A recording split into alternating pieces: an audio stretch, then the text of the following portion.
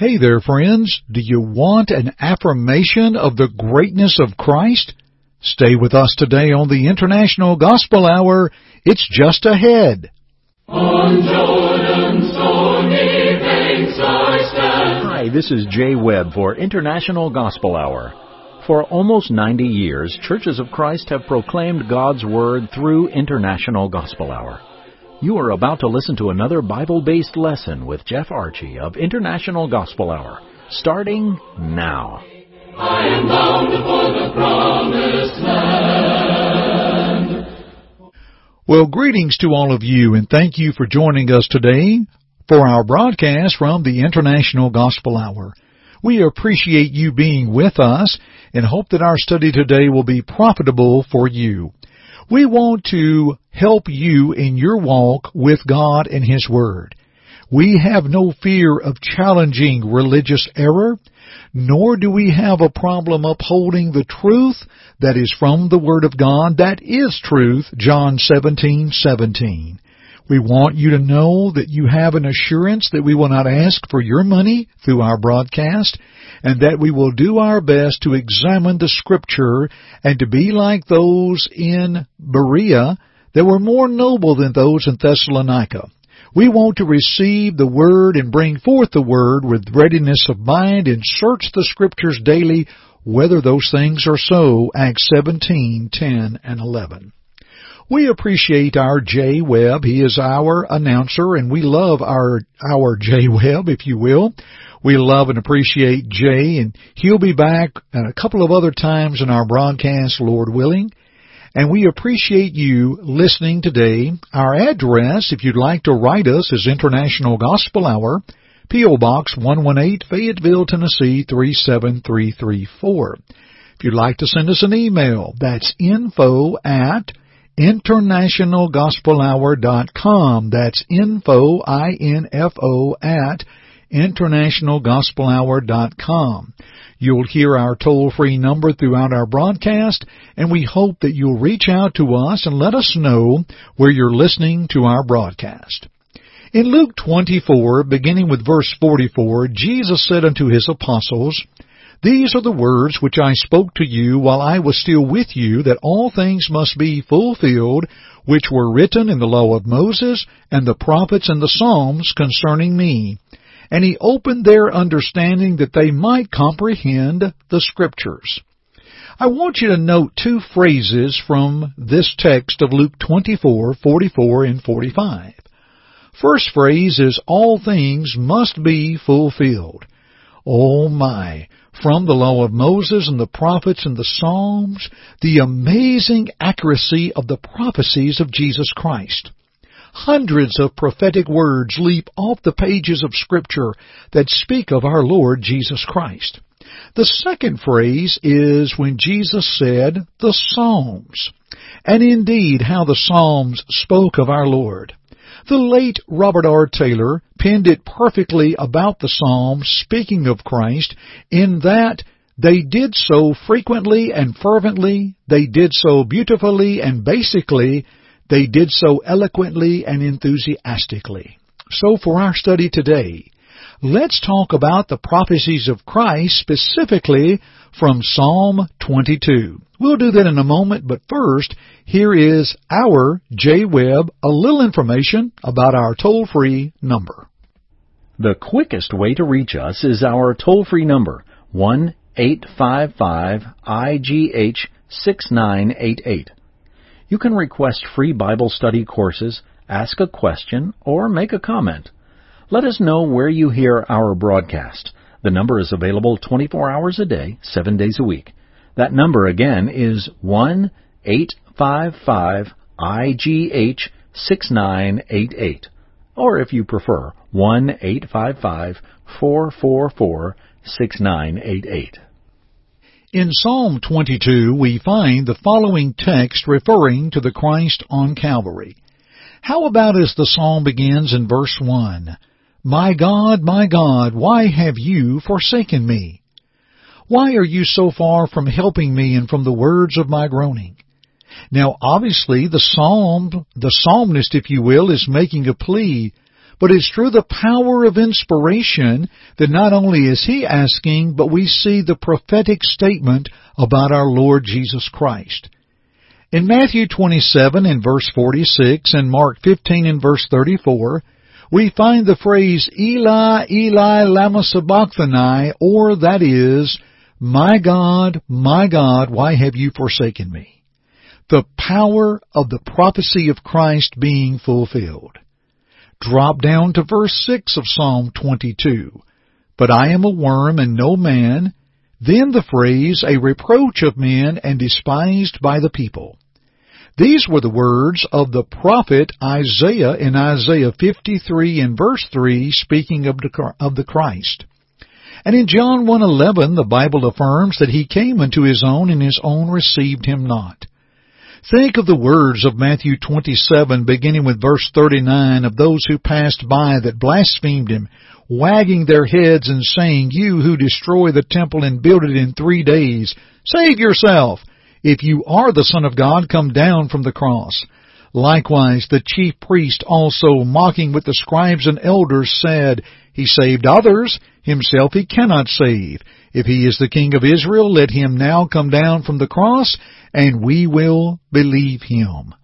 Now again, dear friends, we're looking at some tragic moments upon the cross. But the affirmation of prophecy and its fulfillment is stunning. You'll see that more and more, and then we'll bring a strong conclusion of that shortly. We go to verse 7 that says, All those who see me ridicule me.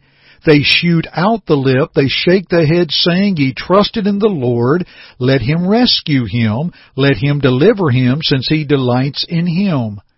We see that very similar in Matthew 27:43. He trusted in God, let him deliver him now. In Mark 15:29 through 30, similar to Mark 27:39 through 42, save yourself and come down from the cross. And of course in Luke 23:35, the people stood looking on, the rulers with them sneered, saying, Let him save, or he saved others, let him save himself if he is the Christ, the chosen of God. Dear friends, you see the power of the prophecy of old, as Jesus said, These things must be fulfilled which were written in the Psalms, and indeed they were. Verse 6, They pierced my hands and my feet. We find where he was crucified in that place called Calvary, Luke 23, verse 33. When he appeared unto the apostles prior to his ascension, he said in Luke 24:39, Behold, my hands and my feet. John 19:37, They shall look on him whom they pierced.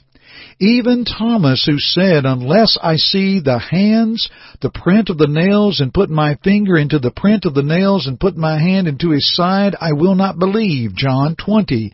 Context, verses 24 through 28.